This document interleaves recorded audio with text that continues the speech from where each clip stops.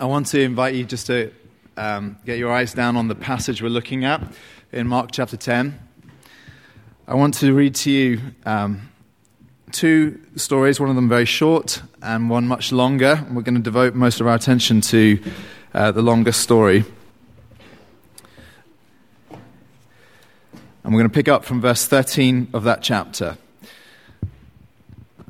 Mark chapter 10 and verse 13. It says, "And they were bringing children to him, that he might touch them. And the disciples rebuked them. But when Jesus saw it, he was indignant and said to them, Let the children come to me.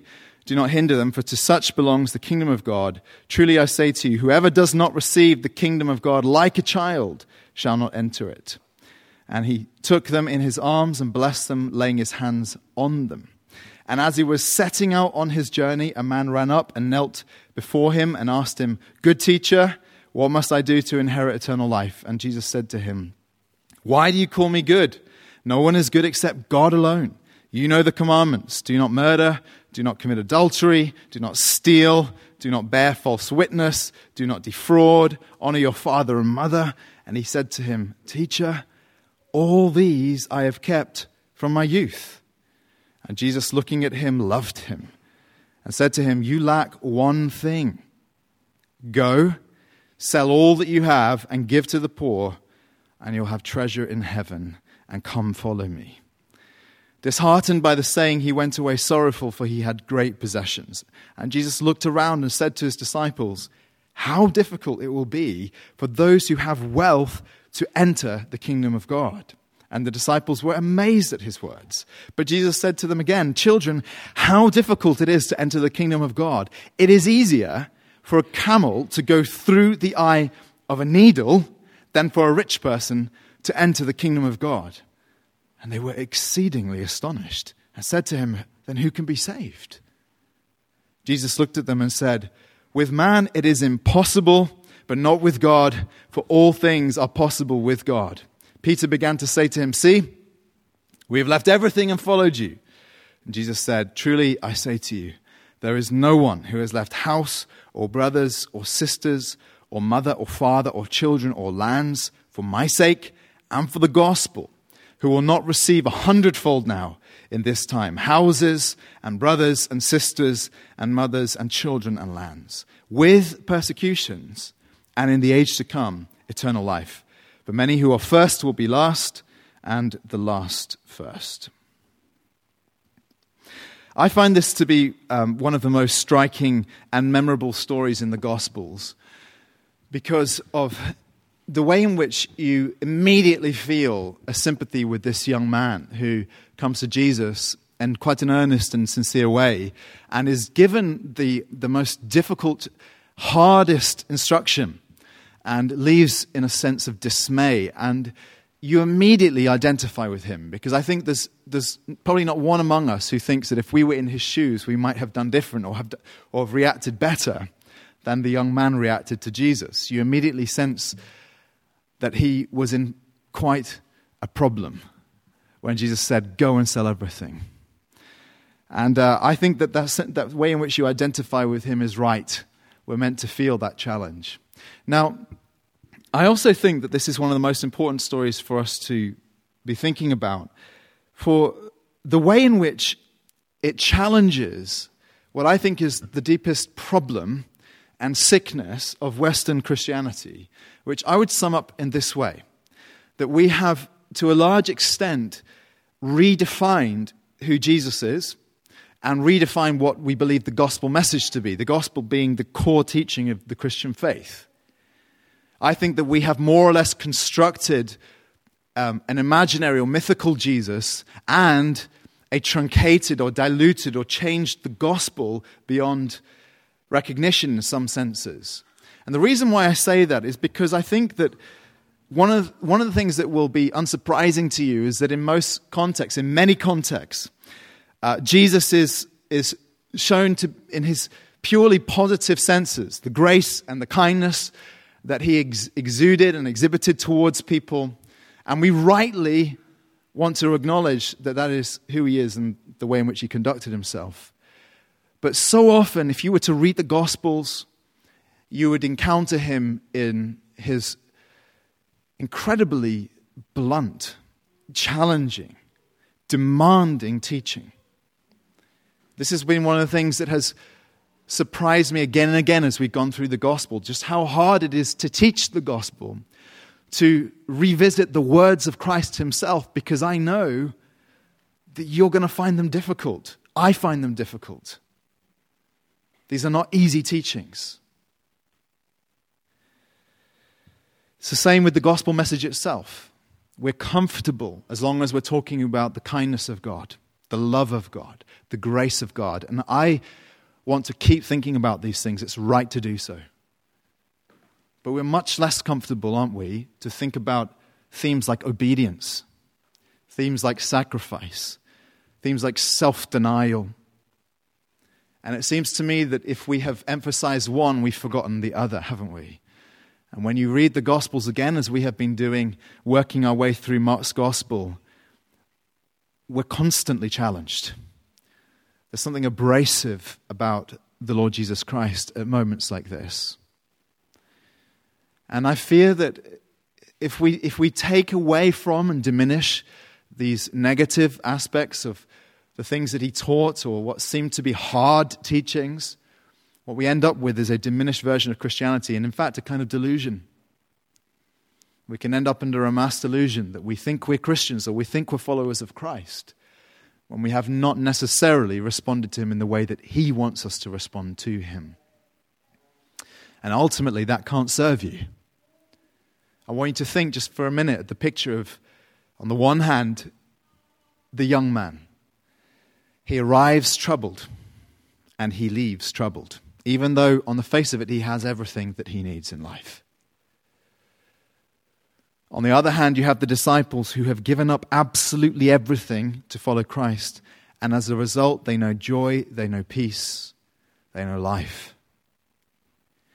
And it seems to me that many people have the experience of the young man, that they come to church troubled and they leave troubled because ultimately you're not being confronted with the necessity of repentance and the reality of what Christ demands of you, or not responding in the way that we ought to.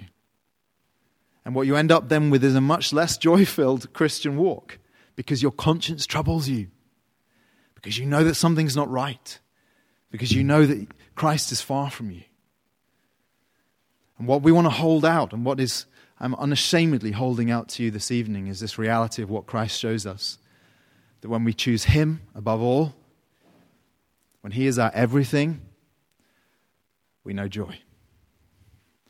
Now I want to approach this then by beginning with the story of this young man and asking the question, what is his failing? What is it that Christ puts his finger on in this man's life? What is it that we need to see in him before we can then reflect on our own lives and our own response to Jesus? What is going on here? Let's think about this story for a second. I want you to notice how when he comes to Jesus, he has a very genuine and earnest desire to hear what the Lord has to say. Mark tells us that he ran up and knelt. Now, I've been a pastor for a long time. I have never seen that. I've never seen it. I've seen people come into churches interested. I've seen people fold their arms and listen quizzically. I've seen people fall asleep from time to time. I've seen all kinds of things. I have never seen someone run up and kneel on the floor. Now, I'm not sure that they should. I'm not suggesting that that's exactly what ought to be done. But you can see what this man is about. And when Jesus begins to dialogue with him about what's necessary to have eternal life, it's clear that this man has lived a devout life. He's kept the commands, he says, from his youth. And Jesus doesn't dispute it. In fact, it says that what does it say in verse 21? That he looked at him and loved him. Now, we're not dealing here, in other words, with one of the Pharisees. You know, Jesus, when he encountered other law keepers, what does he do? He calls them hypocrites, because he knows that even if they have the veneer of religious devotion, their hearts are really sick. That's not what's going on here. The man seems to have a very authentic desire to know God. And Jesus looks at him and it says he loves him. He feels this heartfelt compassion, but he cannot help but offer the challenge. when he says, one thing you lack. Go and sell all that you have, give to the poor, and come follow me, and you'll have treasure in heaven. Of course, it's too much. Now, this is something I've seen.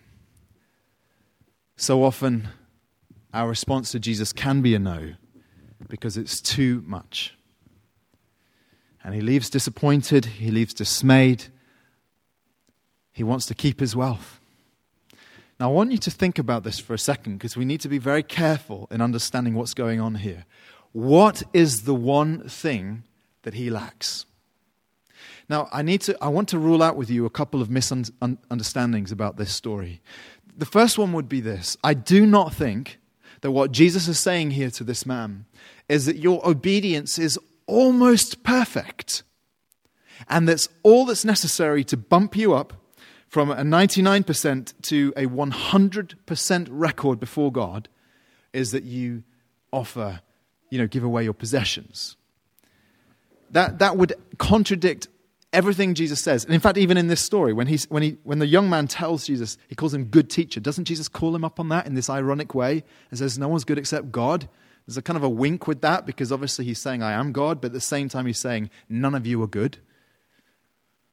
The Bible's really emphatically clear about this. In Romans chapter 3, Paul says that all have sinned and fall short of the glory of God. There is absolutely no question in the scriptures but that it is impossible to offer God perfect obedience. So what is not happening here is that Jesus is not saying one thing you lack. This is the one element of obedience that's necessary to bump you up from a 99% to 100%. Just this week, we went to parents' evening for my son Seth, and the teacher rightly highlighted a couple of things about him that could be worked on. So my wife diligently went home, printed off some SATs tests for him to get him ready for when he's got to take those, and has been giving him these mock exams all week. And, I overheard her the other day saying to Seth, you did really well, but you got one wrong. And she's going full tiger mother on him. And, this, you could think, is this what Jesus is doing to this man? He's like, let me just look at your record. Almost there. Why did you drop a grade? No, that's not what's happening here. And we need to push that idea out of our minds. That is not what it's about here.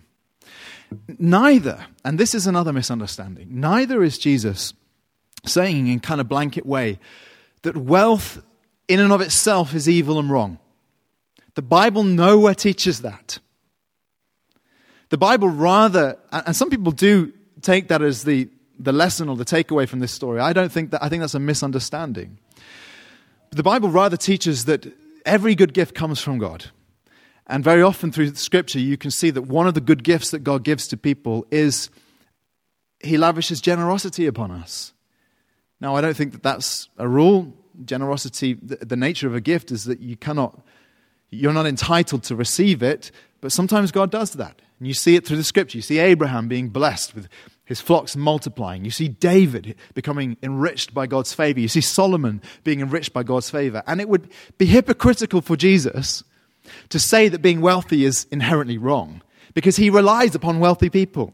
We know in Luke's gospel that there are a number of wealthy women who support him in his ministry. Now, we can't very well go around receiving their money at the same time telling them that it's wrong to be wealthy, can he? When he's put to death, he's buried, Matthew tells us, in the tomb of a rich man. We know his name is Joseph of Arimathea. Wealth in and of itself is not wrong. So what is going on here? What is happening when Jesus puts his finger on something in this man's life and says, you lack one thing? In order to understand this, we do need to step out and just consider what wealth does and the peculiar danger of wealth before we can understand what was happening in this man's heart. The Bible does show us that wealth is a dangerous thing. I want that to rest with you for a second, because we are Londoners. And as Londoners, we are surrounded by wealth.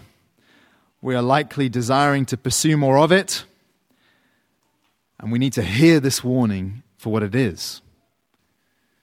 Here's one of the passages where this is articulated very clearly in Scripture. In Deuteronomy chapter 8, this is just before God brings his people into the promised land. So you can imagine they've been in a state of longing for what was to come.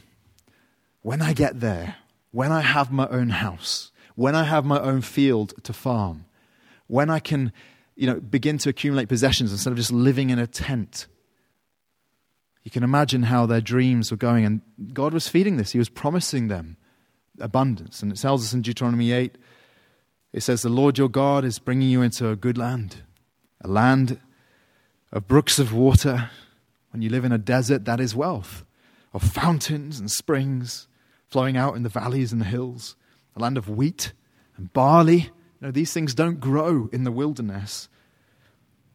Of vines and fig trees and pomegranates, a land of olive trees and honey, a land in which you will eat bread without scarcity. And it keeps going on and on. He's saying, God's desire is to bless you. In other words, as a nation, to make you wealthier, that you would experience abundance. But just as soon as he promises them the blessings of what would come, he very quickly expresses to them the warning that is associated with wealth. He says, take care, lest you forget the Lord your God by not keeping his commandments and his rules and his statutes, which I command you today. Lest you forget. Lest when you've eaten and are full, and have built good houses and live in them, and when your herds and your flocks multiply, and your silver and gold is multiplied, and all that you have is multiplied, then your heart be lifted up, and you forget the Lord your God, who brought you out of the land of Egypt, out of the house of slavery. He says a bit later, beware, lest you say in your heart, my power and the might of my hand have gotten me this wealth. It could not be clearer. The Bible shows us that the danger of wealth is not that the things that we possess are inherently bad and evil, but rather that we can become so content, we can be so full with the things that we possess that we forget the God who gave them to us and no longer strive for him, no longer desire to know him. It's very often the case that when people grow wealthier, they grow less spiritual. It happens among whole people groups, and it happens too in individuals. The hunger for God diminishes when your physical appetites are full. And this is what Jesus is saying, and I don't want to in any way diminish the starkness of what he teaches here when he says that it is hard to enter the kingdom as a rich person, that it's easier for a camel to go through the eye of a needle than it is for a rich person to enter the kingdom. And some people have tried to explain this passage away and said, the eye of a needle was a gate in Jerusalem and the camel had to kneel down to get through it. Now that may have been true centuries later, but it wasn't true at the time of Jesus. When he says this, he wants you to come away with the sense that that is a ridiculous thing to say because it is impossible. That's how the disciples respond. That is how dangerous money is. It's put very succinctly in the book of Proverbs, where in place of wisdom, the author prays to God about the situation of his material possessions. He says, and he prays like this, listen carefully, he says, give me neither poverty nor riches. I don't want to be poor and I don't want to be rich. Feed me with the food that is needful for me. Just give me what I need, God. Lest I be full and deny you and say, who is the Lord? When I've got everything I need, I forget that there is a God. Or lest I be poor and steal and profane the name of my God. It is the most middle-class passage in the whole of Scripture. He's saying, I don't want to be rich, I don't want to be poor, I just want to have what I need. Now, this is what the Bible has to say about the theme of wealth, and it's important that you sit with this. It's been a mark of godly men and women through the ages that they have had to set their hearts straight when it comes to the issue of wealth. They have to. And that challenge has to keep being reiterated to us. We must consider the dangers of wealth, especially in a city like ours. But now I think we're ready to look at this man's particular issue. And I want to do this very briefly before I consider our response to this. I think that what's going on here is that Jesus, he's described him in the Gospels as being the great physician, the great doctor. And being a doctor of the heart. It says in John's Gospel that Jesus knew the heart of man. Being a physician of souls, he looks at the man, and like any skilled doctors, very often they can see very quickly what's wrong. He looks at the man and diagnoses his spiritual condition in an instant. And what he diagnoses when he looks at this man is that whereas some people can possess wealth and it not cause them spiritual harm, this man cannot. His wealth is choking his love for God and his genuine desire to know God. And there are a few ways in which wealth does that, which I think were true of this man. One is that wealth can become an idol in your life. Jesus is emphatically clear on this. I don't know if you know how much Jesus talks about money in the Gospels. He talks a lot about money because he sees it as one of the most dangerous opponents to authentic spirituality. And this is how he puts it in Matthew chapter 6. He says, "No one can serve two masters, for he'll either hate one and love the other, or he'll be devoted to the one and despise the other." So even if he pretends to serve two masters, in his heart of hearts, he loves one and hates the other. And then he puts it very clearly. He says, you cannot serve God and money, or mammon, which is kind of a name for a deified version of money. When you look at this man's life, isn't it true that he had become an idolater? In the sense that when it came to a choice, he chose his wealth instead of Jesus. Another way you can understand it is that he was too attached to the things of this age. You know, when he comes to Jesus, he asks him, "What must I do to inherit eternal life?" And Jesus says to him, give away all you have. And you would think that if he was sincere, like if he really thought about what eternity is, and wants eternal life, Jesus says you'll have treasure in heaven, that he ought to have weighed up in that moment, okay, I'll give everything away and have this treasure in heaven. But what he does is he leaves because Mark tells us he has great possessions. In other words, the things of this earth weigh him down in the present to the degree that it's more important to him than his eternal future. There are very few struggling Christians for whom that is not the core issue. The things of this life become too precious, such that we choose them above and over the Lord Jesus. And another way we can understand this, he's an idolater, he's too attached to the things of this world. Another way we can understand this is a failure in his life to be childlike. I read to you that short account on how Jesus said, "Truly I say to you, whoever does not receive the kingdom of God like a child shall not enter it." And what does he mean there? He does not mean that children represent innocence and that all you need to do is come back to an innocent state. My children are definitely not innocent. Knox is already sinning and he's only 8.5 months old. And you can see the rebellion in his heart, just in wanting to burst out. Jesus is not saying that. When he says you must become like a child, he means, of course, you must become dependent in the way a child is. Children are marked by what they lack, by what they do not have, by their need to depend on others. And that, of course, is the state in which we all come to believe in Jesus. We come to the point where we say, I have nothing.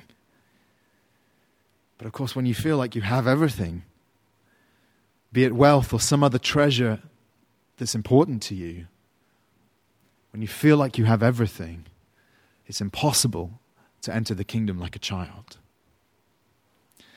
Now, what does this mean to us?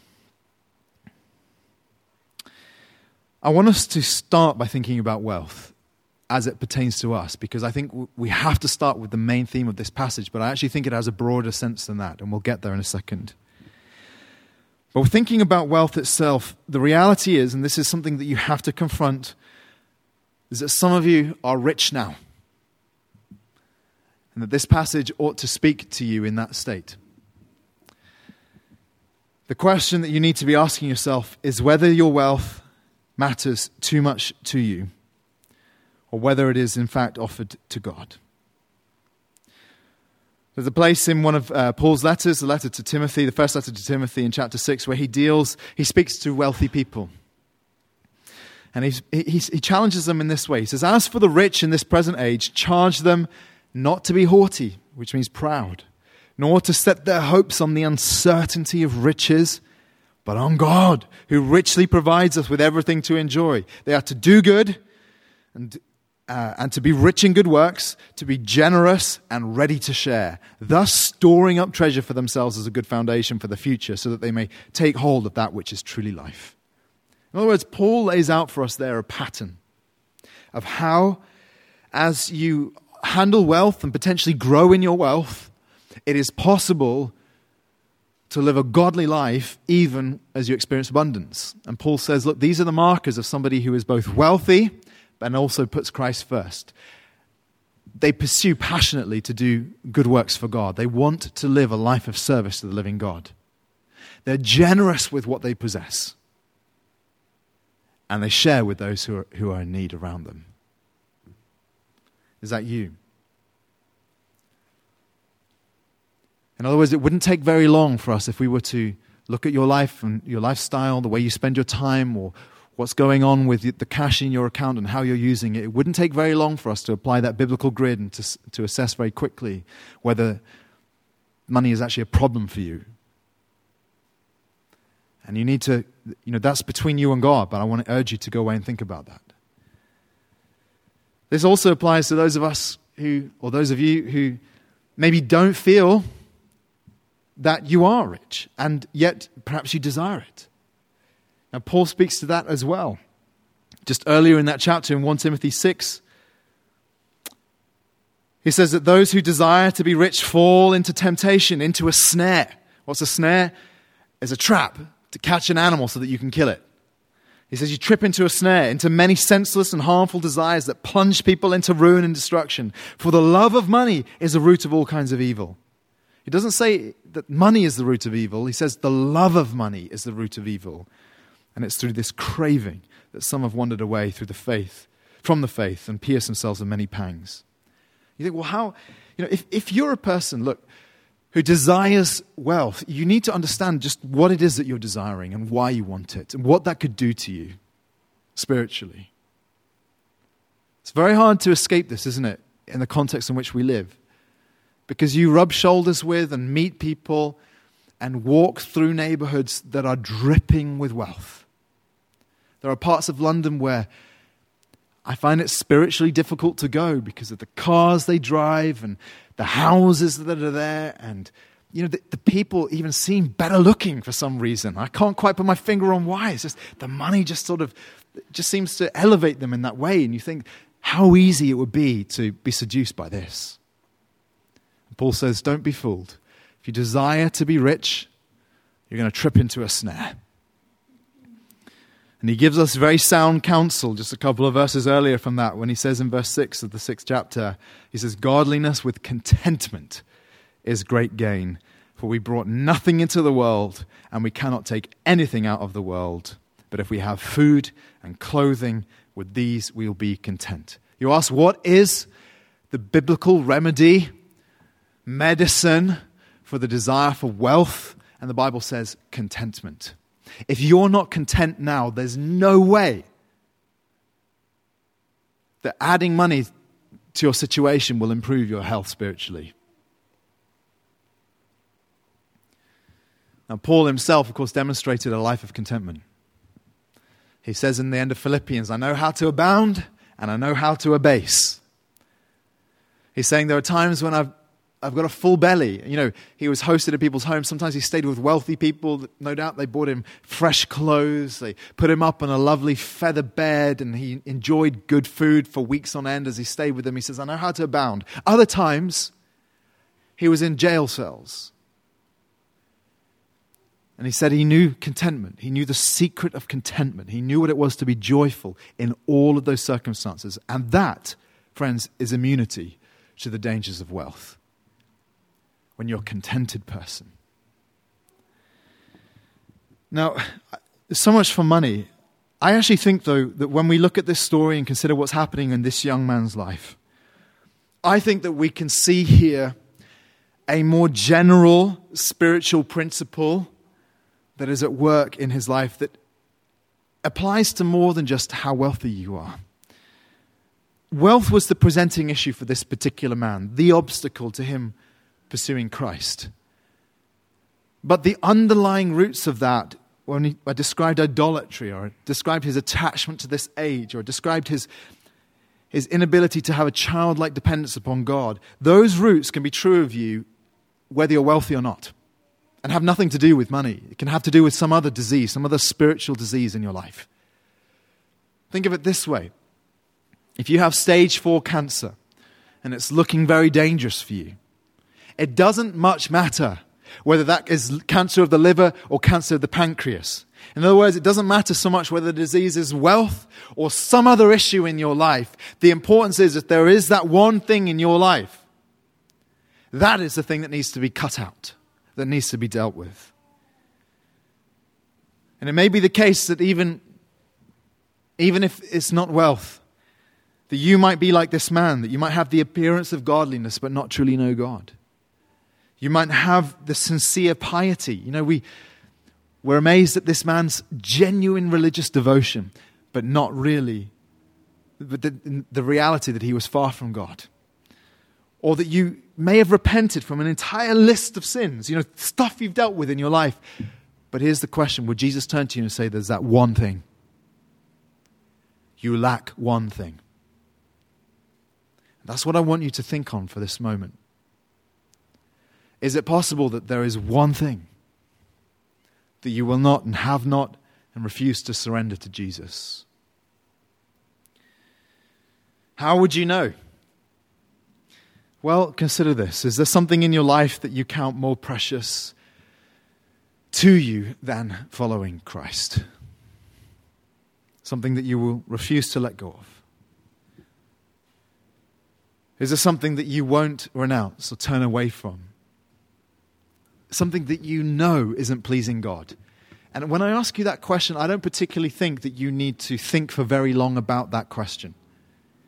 It's the first thing that comes to mind.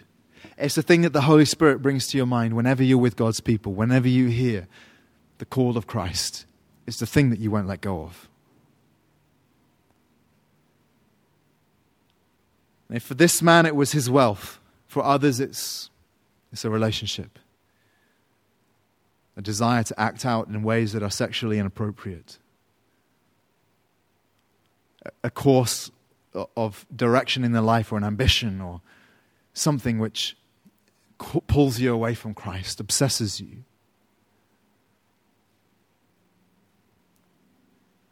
And I want to ask you, is there something in your life that gives you a greater sense of identity than being a disciple of Jesus? This man, that was his core problem, wasn't it? That when he considered who he was, he knew himself to be a rich man. His wealth was part of what made him who he was. It's what gave him importance. Perhaps it's what made him feel like he could walk straight up to Jesus and ask a question like this. To renounce his wealth would have made him a nobody. Would have been, in a sense, to cut out a part of who he was. And the reality is that many people walk away from Jesus for exactly that reason. They say, in order to follow Jesus, I have to deny myself in some way. I have to deny this part of my identity. And I say to you, yes, that's exactly right. Very often that is true.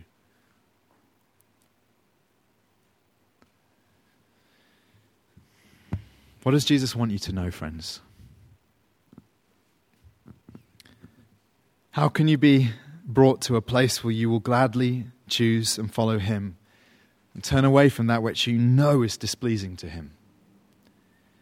And I want to say to you at this point that I think Jesus understands the difficulty of this decision. And I say that because of how he responds to this man, how he says, how Mark tells us that he looked at him and loved him. Jesus doesn't stand there in anger and judgment over him, frowning. He stands there with a deep ache of compassion because he knows just how hard the decision is for this man that he's laid before him. And then he gives words to that when he says to the disciples how difficult it is for the rich to enter the kingdom. Jesus understands. He's sympathetic. He's compassionate with the challenge of following him, what it means to actually keep repenting so that you can turn and follow Christ. How difficult it is, Jesus would say, for this son or daughter to turn from that thing. There are a few things that I want you to be conscious of, though, as we close, that I hope would be compelling to you. The first is this, that you can't really have him unless you choose him above all. That, to me, is the great missing element of the way Jesus is preached and communicated and understood in the popular consciousness in our society. People very often don't understand that Jesus is extremely demanding. He says, you choose me above all, or you cannot have me at all. And we see it playing out in a very visible and physical way in the life of this man, because he literally walks away from Jesus. And it may not be the case that you have physically walked away, but it may be the case that every day that's what you're doing inside. Your heart is walking away from Jesus because you are wanting to keep hold of what he's called you to let go of. And Jesus says, you can't have me unless you choose me above all. The second thing I want to remind you of is that you cannot give up more than he will give back. This is how the story comes to a kind of conclusion. As Peter reminds Jesus that they've given up everything to follow him, I think Peter's feeling a sense of relief and thanks to God that they didn't do what that young man did. And Jesus says, anyone who's given up houses, lands, fathers, mothers, sisters, brothers, they'll receive 100-fold in this life with persecutions, and then life to come, eternal life. Now, Jesus doesn't sugarcoat this. He doesn't sort of diminish the difficulty of following Christ. He doesn't say to you that to choose him is to choose the easy road, the road that will be full of sugar plums and rainbows and dancing and giddiness. He doesn't say that. He says it's with persecutions. This is going to be a hard road, but he says, I will give you far more than you give up.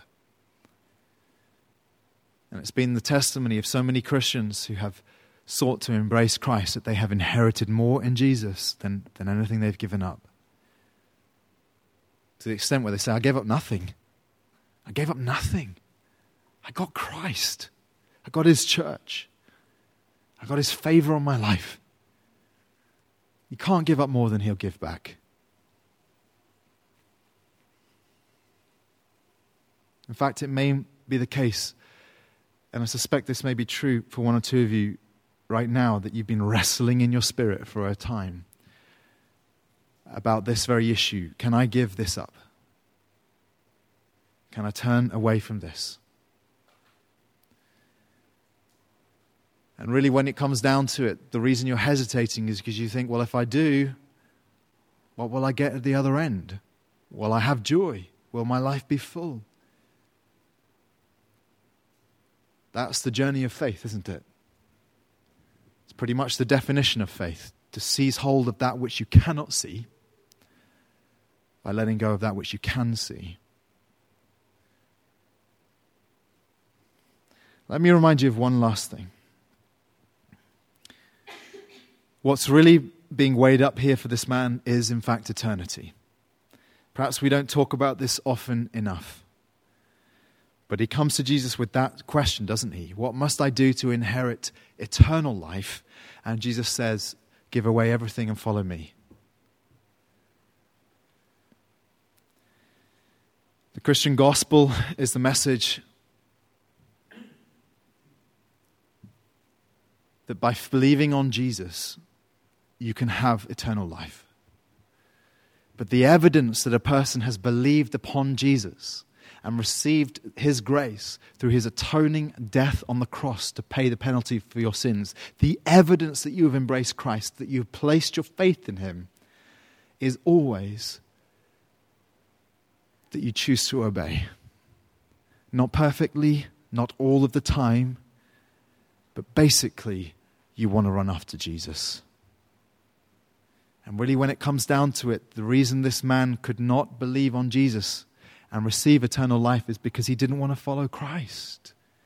And Jesus banishes him, in a sense, from his presence forever. And I want to remind you of that because, as I said, I don't think we speak about this often enough. But the Bible is clear and very stark in speaking about these things.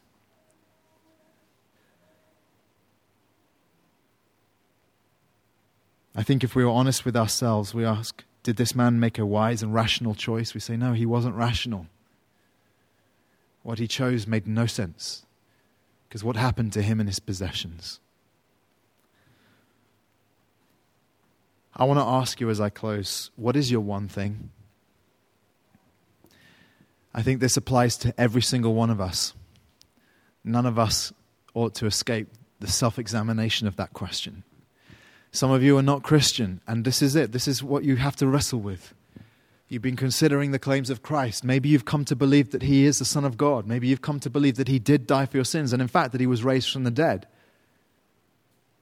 And believing that intellectually is a massive step, but it's not enough, is it? Because the next thing you have to do is say, well, what's the one thing? What's the thing I need to renounce or turn away from in order to embrace Jesus? And even though so many of us are already followers of Christ, so often that thing can be looming up, can't it? Seducing us away from him. What's the one thing? What's the thing that comes to mind? Where you feel that Jesus puts a choice in front of you? Do you want me? Or do you want that?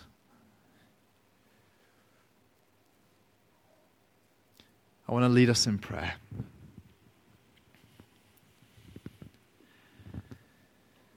My hope and my desire is that even now, each of us will reflect on this man's story, and our longing will be, God, help me to choose you.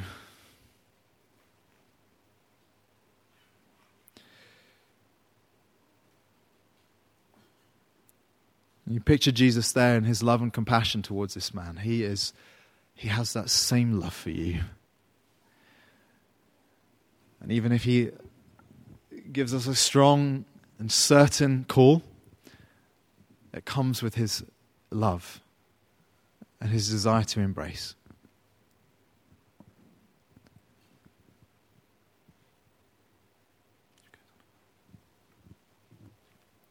Let's pray together.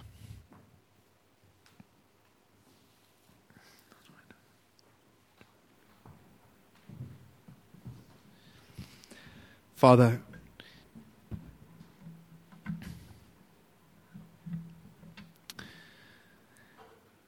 I want to ask that as we think about your Son, the Lord Jesus Christ, and his matchless worth, that, Lord, you will help us to move towards him in love and embrace, rather than away from him in fear. That you'd give the grace of repentance where we can let go of that one thing so that we can have Christ. In your name, Lord, we pray. Amen.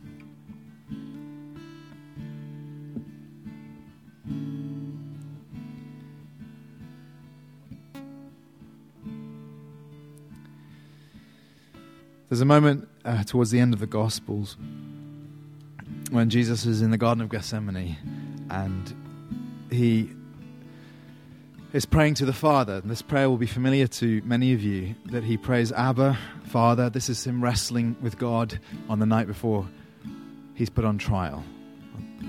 He says, Abba, Father, all things are possible for you. Remove this cup from me. In other words, the cup of judgment, which he was called to drink to the dregs when he died on the cross. Remove it from me, he prays, yet not what I will, but what you will. And Christ offered to the Father his perfect obedience there. But we also see the conflict of spirit. And that ought to give you encouragement when there's a conflict, when there's an internal wrestling going on. Understand that Jesus walked that road.